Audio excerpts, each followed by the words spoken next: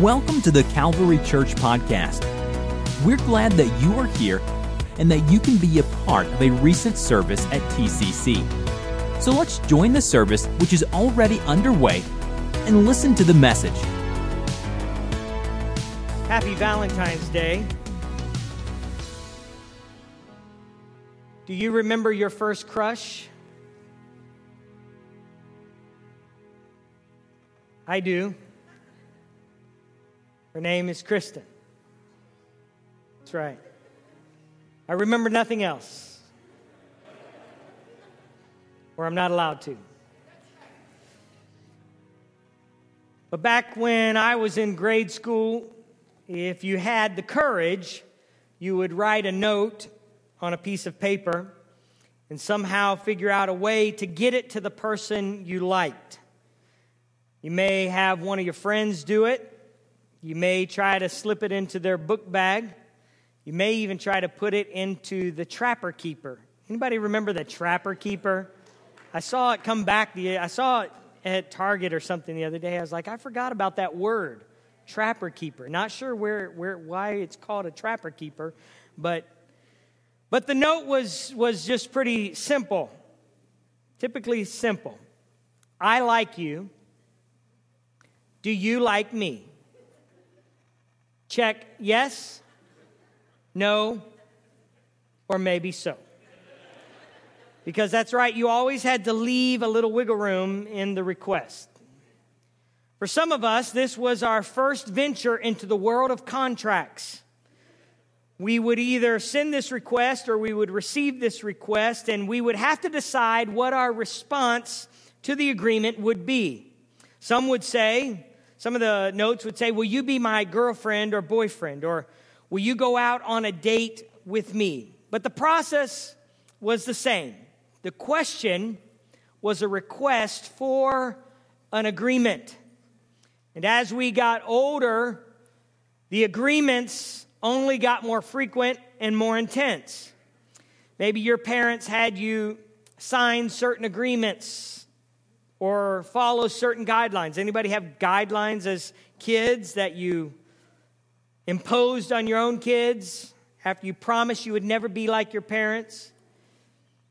And I have written contracts with my girls. Yes, written contracts, because sometimes those are necessary. We would get our driver's license, and it required our willingness to comply with state laws of driving. We would get our first job, and we would agree to show up on time, and many times adhere to a dress code or wear a uniform. I was not afraid of my Burger King uniform. I liked it. And we would follow certain procedures on how the Whopper was to be made. We would go to college, and there would be codes and ethics and papers to write that you had to write them a certain way. There were parking space agreements, class covenants, financial and scholarship agreements. Covenants and agreements are pretty important in our life.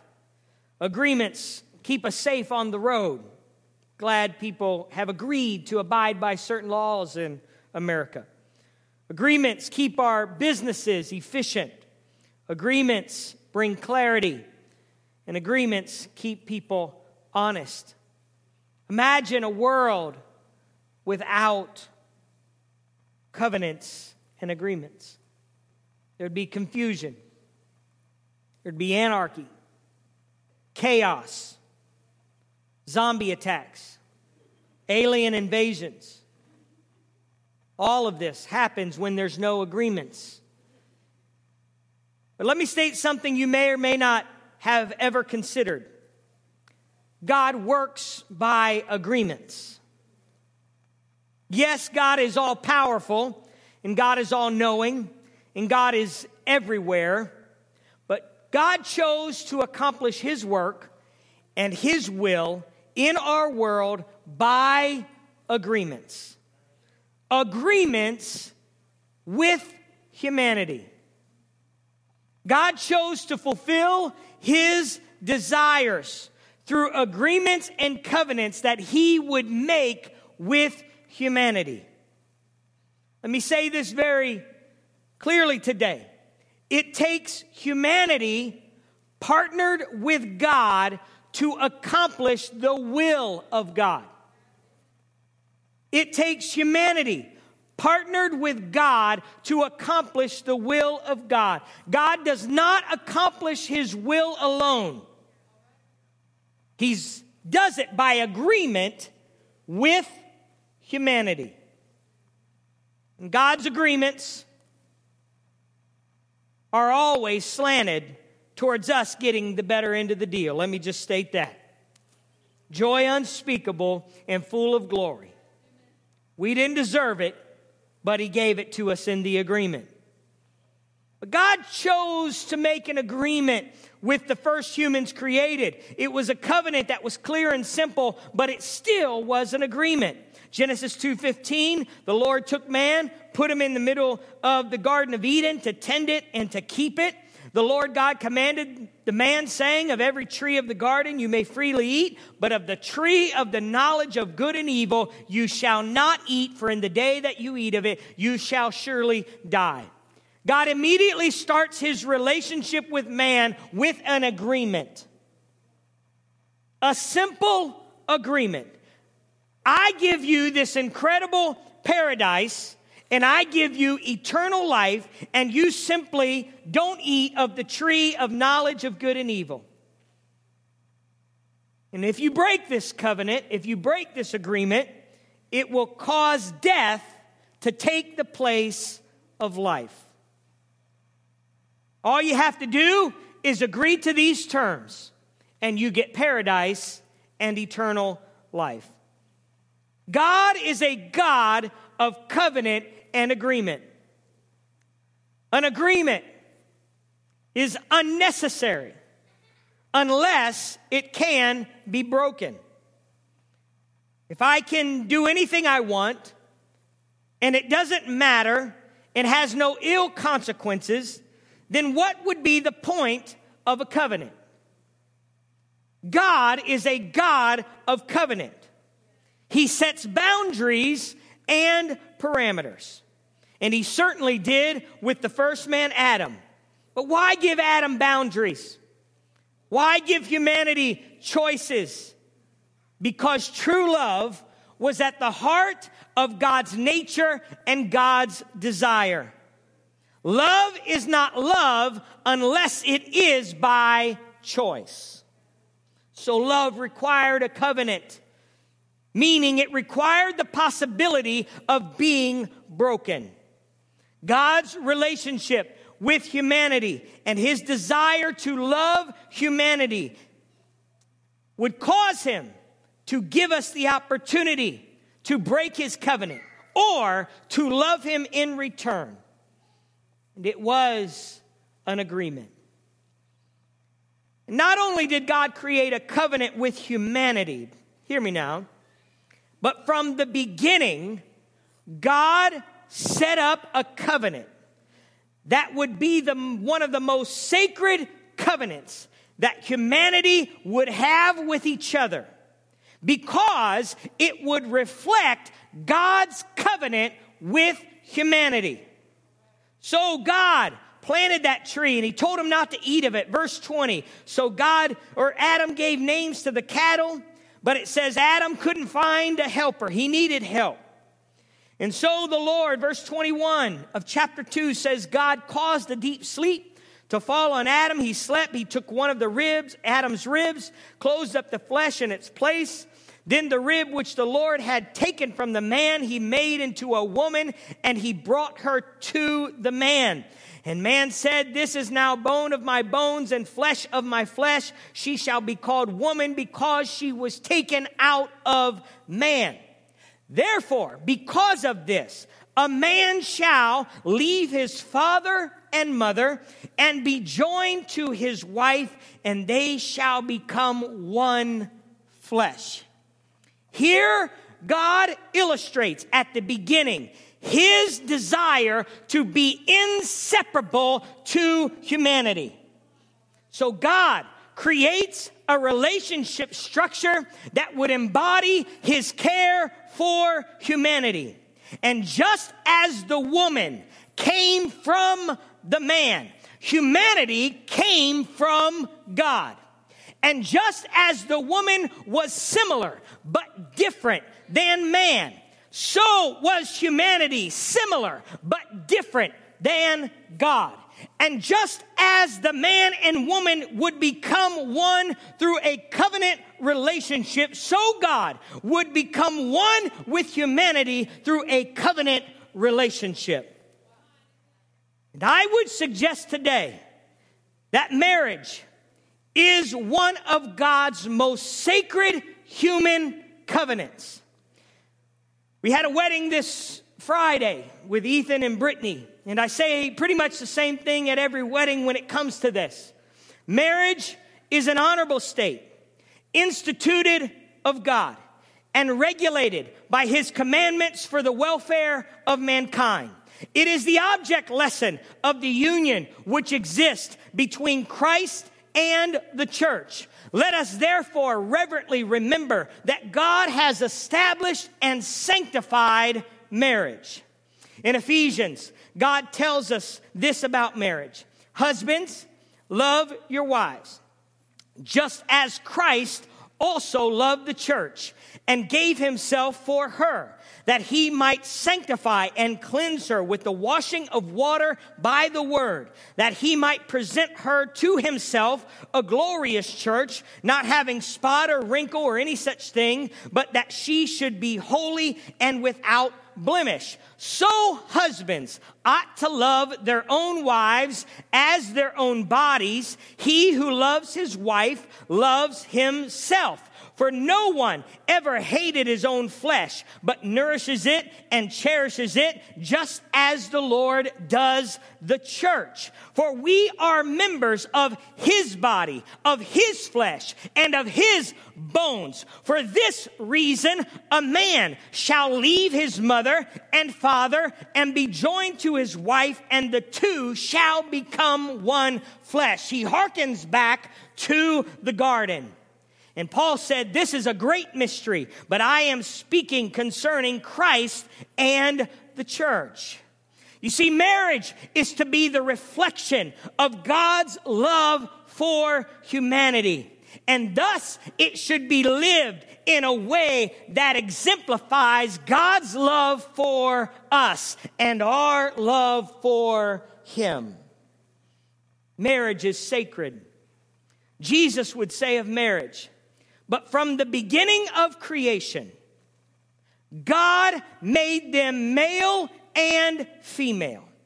For this reason, a man shall leave his father and mother and be joined to his wife, and the two shall become one flesh. So then they are no longer two, but one. Therefore, what God has joined together, let no man separate.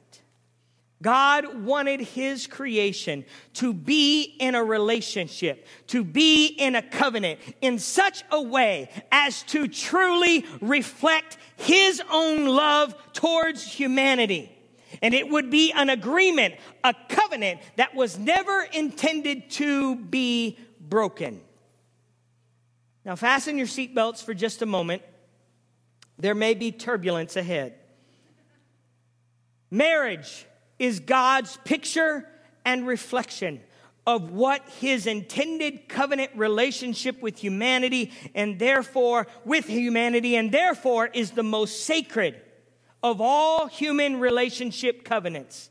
Specifically, sexual expression within the context of this covenant relationship called marriage is God's design for fulfillment and fruitfulness as a result of the relationship. I would suggest that this is why God opposes in his word, his blueprint for our lives, anything that distorts or disturbs that image of God's relationship with humanity. Therefore, God's word tells us that sexual expression is one of the most important litmus tests of our marriage covenant. God's word says that adultery, where sexual expression is with someone other than your spouse and it's hidden from them, distorts the image of God. It distorts the image of God's relationship with humanity. So he says that we shouldn't do it.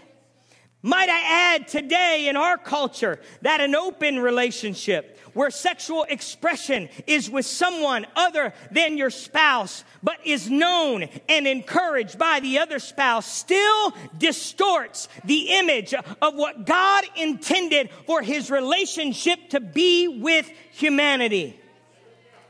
And any sexual relationship and expression outside of biblical marriage between one man and one woman, distorts the image of God's relationship with humanity. Sexual expression should reflect what we understand of God. That God was fully committed to humanity. And that God was different than humanity. And God's relationship with humanity was an act of the will. This then is the basis for God's clear boundaries on sexual expression in the Bible. Sexual desire is powerful, and it's powerful because it is at the core of God's image and love for humanity. In the Old Testament, God used the prophet's marriage to demonstrate his unwavering love for humanity. And he showed us what humanity's sin really looks like in context to God. In Hosea 1:2, it says, when the Lord began to speak to Hosea, the Lord said to him, "Go, take yourself a wife of harlotry, a prostitute, and children of the prostitution, for the land has committed great harlotry by departing from the Lord." I will not read anymore, but you can read on your own. It's a story about a marriage gone wrong. And God shows us the picture of what a marriage shouldn't look like. But ultimately, he shows us a picture of what God's love really looks like. He's committed to us till the end. And in the New Testament, God uses the Apostle Paul to say in 1 Corinthians 6:15, "Do you not know that your bodies are members of Christ? Shall I then take the members of Christ and make them members of a harlot or a prostitute? Certainly not. Or do you not know that he who is joined to a harlot is one body with her? For the two," he says, "shall become one flesh. But he who is joined to the Lord is one spirit with him." Flee sexual immorality. Every sin that a man does is outside the body, but he who commits sexual immorality sins against his own body. Or do you not know that your body is the temple of the Holy Spirit who is in you, whom you have from God, and you are not your own? For you were bought at a price. Therefore glorify God in your body and in your spirit, which are God's. Jesus would go further to say, "You have heard that it was said that you shall not commit adultery. But I say to you that whoever looks at a woman to lust for her has already committed adultery with her in his heart." He's saying still, even our thoughts that go wayward still do not reflect and honor God's relationship with humanity. And let me just add that even withholding sexual expression in a biblical marriage relationship is contrary to God's intention, because it again is a distortion of the reflection of God's relationship with humanity. Paul wrote in 1 Corinthians 7:1, "Now concerning things of which you wrote to me, it is good for man not to touch a woman." This is saying man and woman should refrain from sexual expression outside of a marriage relationship. Nevertheless, because of sexual immorality, let each man have his own wife, and let each woman have her own husband. Let the husband render to his wife the affection due her, and likewise also the wife to her husband. The wife does not have authority over her own body, but the husband does. And likewise, the husband does not have authority over his own body, but the wife does. Do not deprive one another except with consent for time, that you may give yourselves to prayer and fasting, and come together again, so that Satan does not tempt you because of your lack of self-control. And all the married couples said amen. Sexual expression is intended to reflect the joy, selflessness, and the fruitfulness that God shows humanity. And in return, his desires for humanity to have those same feelings of joy, selflessness, and fruitfulness towards him.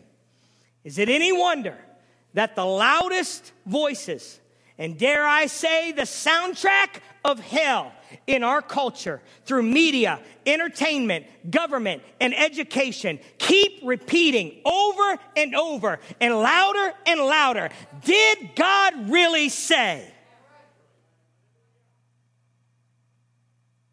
Because God understands and Satan understands the reflection, the power of marriage and what it demonstrates to us. Well, now that I have your attention, let me share with you my real message. Nothing like preaching on Valentine's Day. I think I have 7 years. Anthony, is it right? 7 years before the next Sunday of Valentine's Day. Here's what I want us to understand. God chose to accomplish his plan and purpose through a covenant. Now we know that humanity didn't hold up to their end of the covenant. But God would not give up on humanity.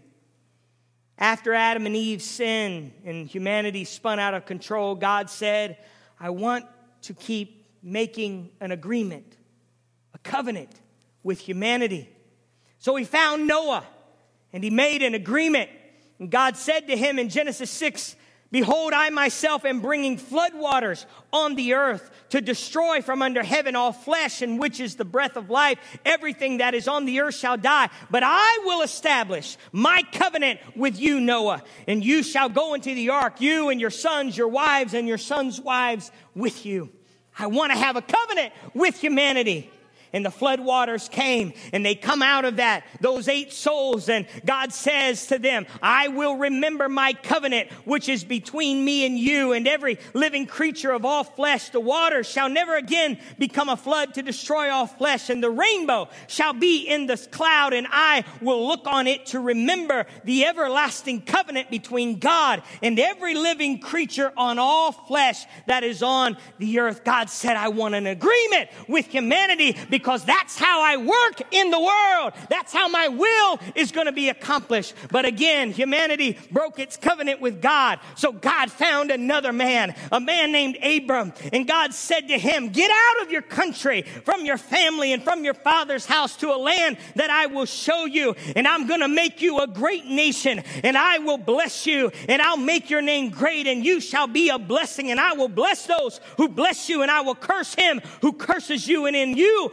all the families of the earth shall be blessed. And once again, God says, I want to make a covenant with humanity. And so God created a family that, yes, was definitely broken, a family that had some distorted times and some troubled ways, but God builds them into a people, and they move into a place, and the enemy comes and oppresses them for 400 years. But God said, I'm going to remember my covenant that I made with Abraham, and he sees their pain, and he hears their cry, and so he raises up a man man named Moses, and he said, I am the Lord. I appeared to Abraham, to Isaac, and to Jacob as God Almighty, but my name, Lord, I was not known to them. But I have established also my covenant with them to give them the land of Canaan, the land of their pilgrimage, in which they were strangers. And I also heard the groanings of the children of Israel, whom the Egyptians keep in bondage. But I have remembered my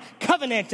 Therefore say to the children of Israel, I am the Lord. I will bring you out from under the burdens of the Egyptians, and I will rescue you from their bondage, and I will redeem you with an outstretched arm and with great judgments. And he said, I will take you as my people. I'll not just scatter you to the wind, but I want an agreement. I want a covenant with you. You won't just be any people. You'll be my people. And I will be your God. Then you shall know that I am the Lord your God, who brings you out from under the burdens of the Egyptians. And so God brings them out of the land, but he doesn't just leave them to wander. He said, I'm actually going to give you an identity. You're going to be my people, and I'm going to give you a law that allows you to know the boundaries and the parameters so you can be everything you need to be. And I could walk you through the entire Old Testament and show you a God of covenant and show you a God of agreement.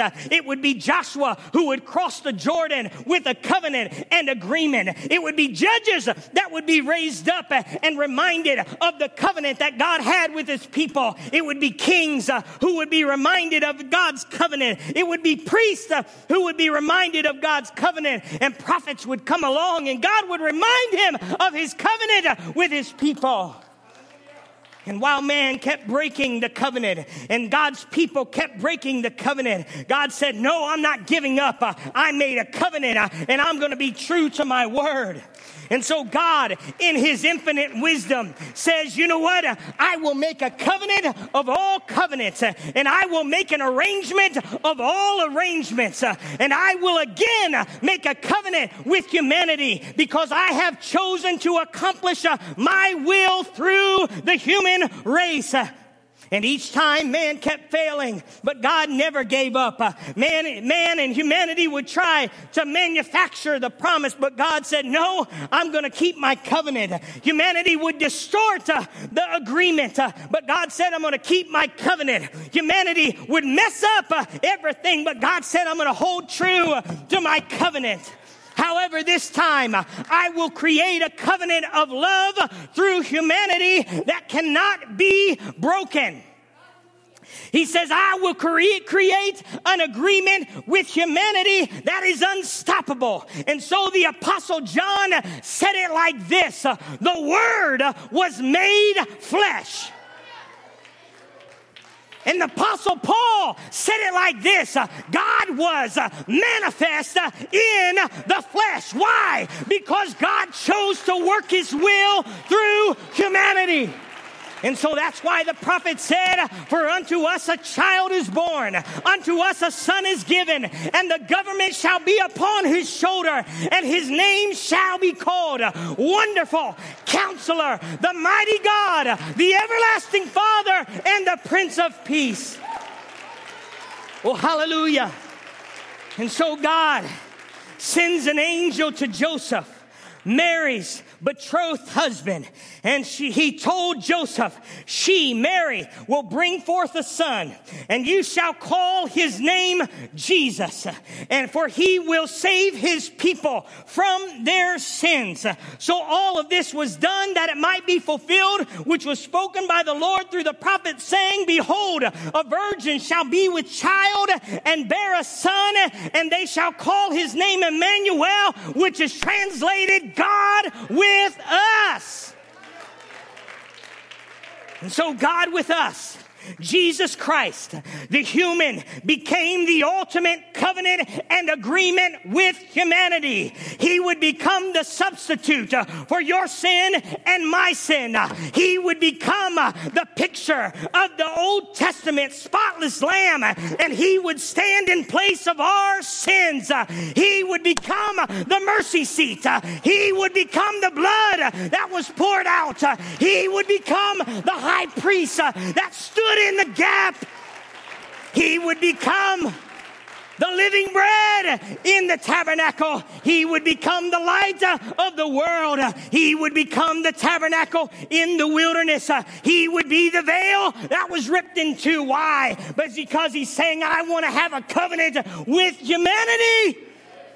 He would become the King of Kings. He would become the Lord of Lords. He would become the door to the kingdom.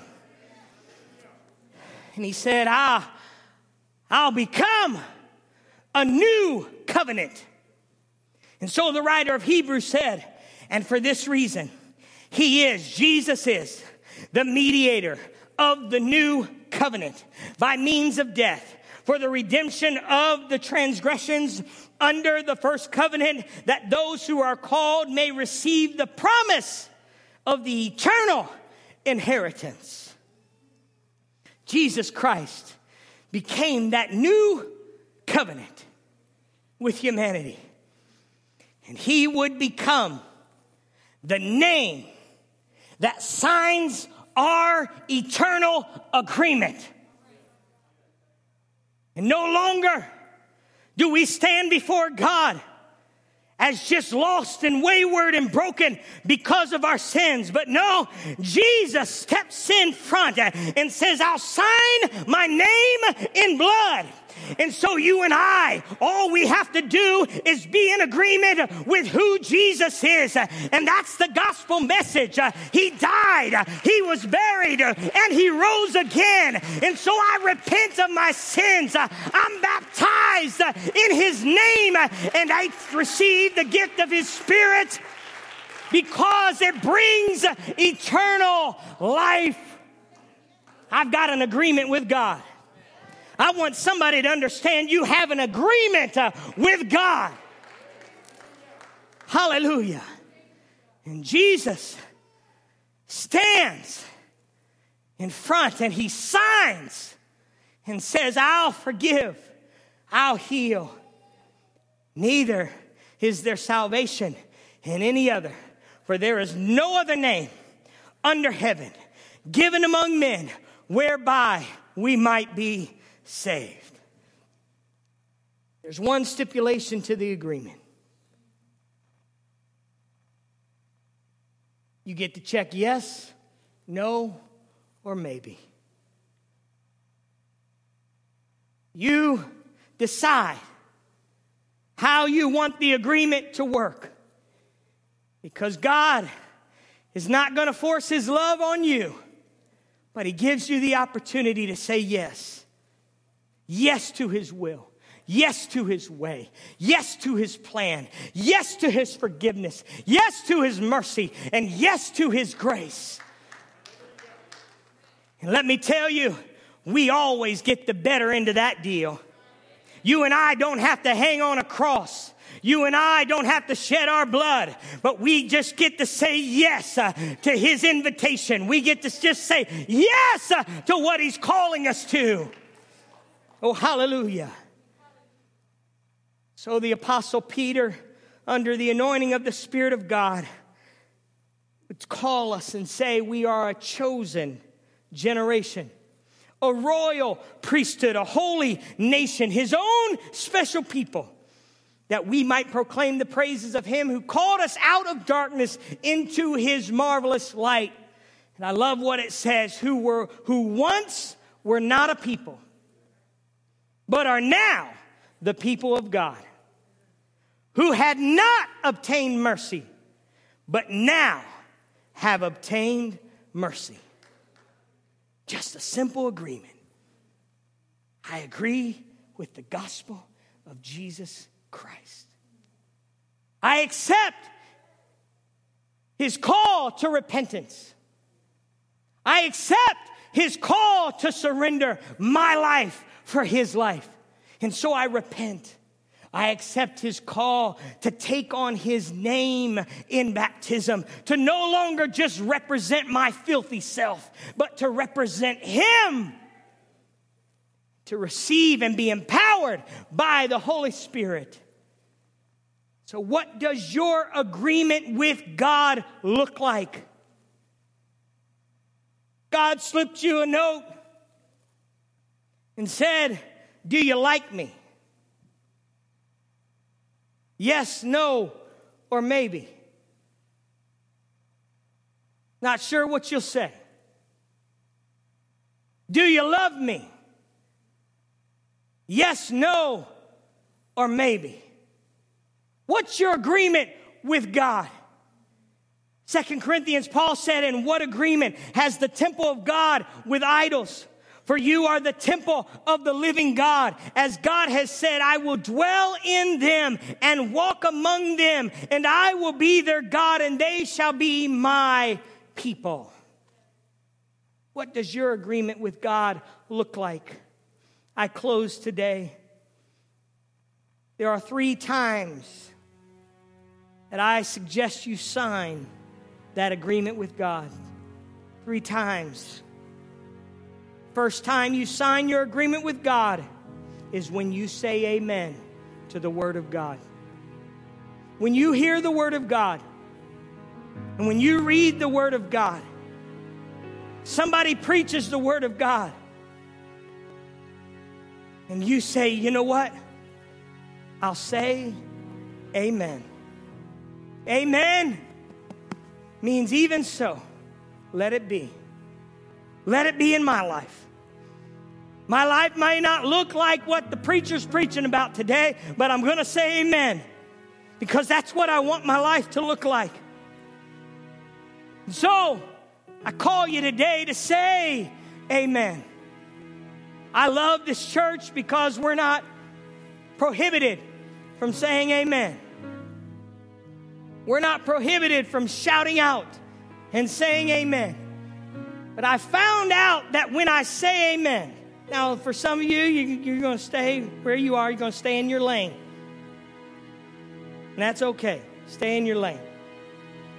But I encourage some of you to whisper a little more, to say a little more, amen. Because when you say amen, you're grabbing hands with the word that's being spoken and saying, I agree. I'm in covenant with what is being said. On Tuesday night, when evangelist David Bryan began to tell that story about that Pakistani girl in the middle of a Muslim crowd, she began to cry out to God, and God filled her with the Holy Spirit, and people started touching her and being filled with the Spirit, and over 400 people in that moment began to be filled with the Spirit in a crowd of over 1,000 people.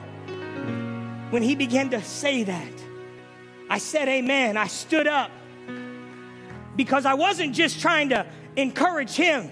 I was saying in my spirit, God, I want that. I need that. I want that at Calvary. And so I said amen. I need it in my life. And so I encourage you to just say amen. To just say amen. Lift your hand and say, I agree with that, preacher. I need that in my life today. Somebody say amen. The second way that we connect with God, you can stand. Another time we sign an agreement with God is at an altar. When you look at the Old Testament, those covenants with God happened at altars. Happened in moments of sacrifice, moments of surrender, moments of bowing knees and saying, God, I can't do this without you. And I surrender everything to you. We have this altar here today. We have an altar for you to come to. There's nothing necessarily sacred about our nice purple carpet and 4 stairs. But what it is, it's a declaration for us. It's a positioning of our hearts to the things of God. And so when I preach to young people and preach to children, I had a Sunday school teacher tell me you can always get something from a message, no matter how bad it is. And I'm glad for that. Glad for you guys. So I've always made it a habit that I come to an altar because it's my response to God to say, you know what? I am in agreement with you, Lord. No matter if I feel like I'm good or bad, I'm in agreement with your word today. And I bow my knee and I bow my heart to say, God, I'm desperate for you and I need you. Some of you need an altar today. You need an altar where you bow your heart and you bow your knee and surrender to God. Because where we're going in the next weeks and months, some of you are desperate and you need an altar to experience the revival that God is wanting to pour out in your life. You need a moment of sacrifice, a moment of surrender. And I conclude today, at the end of the day, you need action in your life. That's where you sign. You see, Noah didn't just say amen and build an altar. Noah actually built an ark. Abraham didn't just acknowledge God and say amen and build an altar. No, he stepped out from the Ur of the Chaldeans and he listened to God's voice and went where God told him to go. He took his son up a mountain. It was action. Hebrews calls it faith. And it's action. So today, I don't know what action you need in your life. I don't know what decisions you need to make in your life. But you can make an agreement with God. Some of you need to add some things to your life. You need to add prayer, fasting, giving, and reading your word. You need to add those things to your life. Some of you need to subtract some things from your life. There's action that happens because of subtraction. Some of you need to cut some things out of your life because your agreement with God is shaky. You find it always in turmoil, tossed to and fro. Today, with an amen, with an altar, and with some action, I guarantee you that there's a God who's begging you to be in relationship with Him. And He's made a way. He's given you a way, and He's given you a name that is above every name. So in this moment, I want to pray. In just a moment, I'm going to invite those who want to come. I want you to come, but I want to pray for you in this moment. Lord, right now, you know where we stand today. You know where we stand. If we were to ask the question, what does our agreement with you look like? Some today would say they don't have one. God, and I pray that you would show them your incredible love for them. Show them, God, that the best things that you have for them are going to happen when they say yes to you. God, there are some who have a maybe agreement with you. They have portions of their life that are in agreement with you, but there's some things they have not completely surrendered to you. And I'm praying today that you would give them courage in this place. Because, Lord, you're calling us to a yes with you. Because you know how you framed us. You know how you made us. You know how the enemy distorts and disturbs, God, your image in this world. And I'm praying, God, that someone would have the courage to say yes to all you have for them. In the name of Jesus, I encourage somebody to step out of your pew today and just say, God, I'm in agreement with you. This podcast was brought to you by the Calvary Church in Cincinnati, Ohio. For more information about the Calvary Church, please visit our website at www.thecalvarychurch.com. Consider joining us for a service where you will find friendly people, high-energy music, and life-transforming preaching and teaching from a biblical worldview. You can find our podcast on iTunes, Google Play, or on our website at www.thecalvarychurch.com. Until next time, thanks for listening.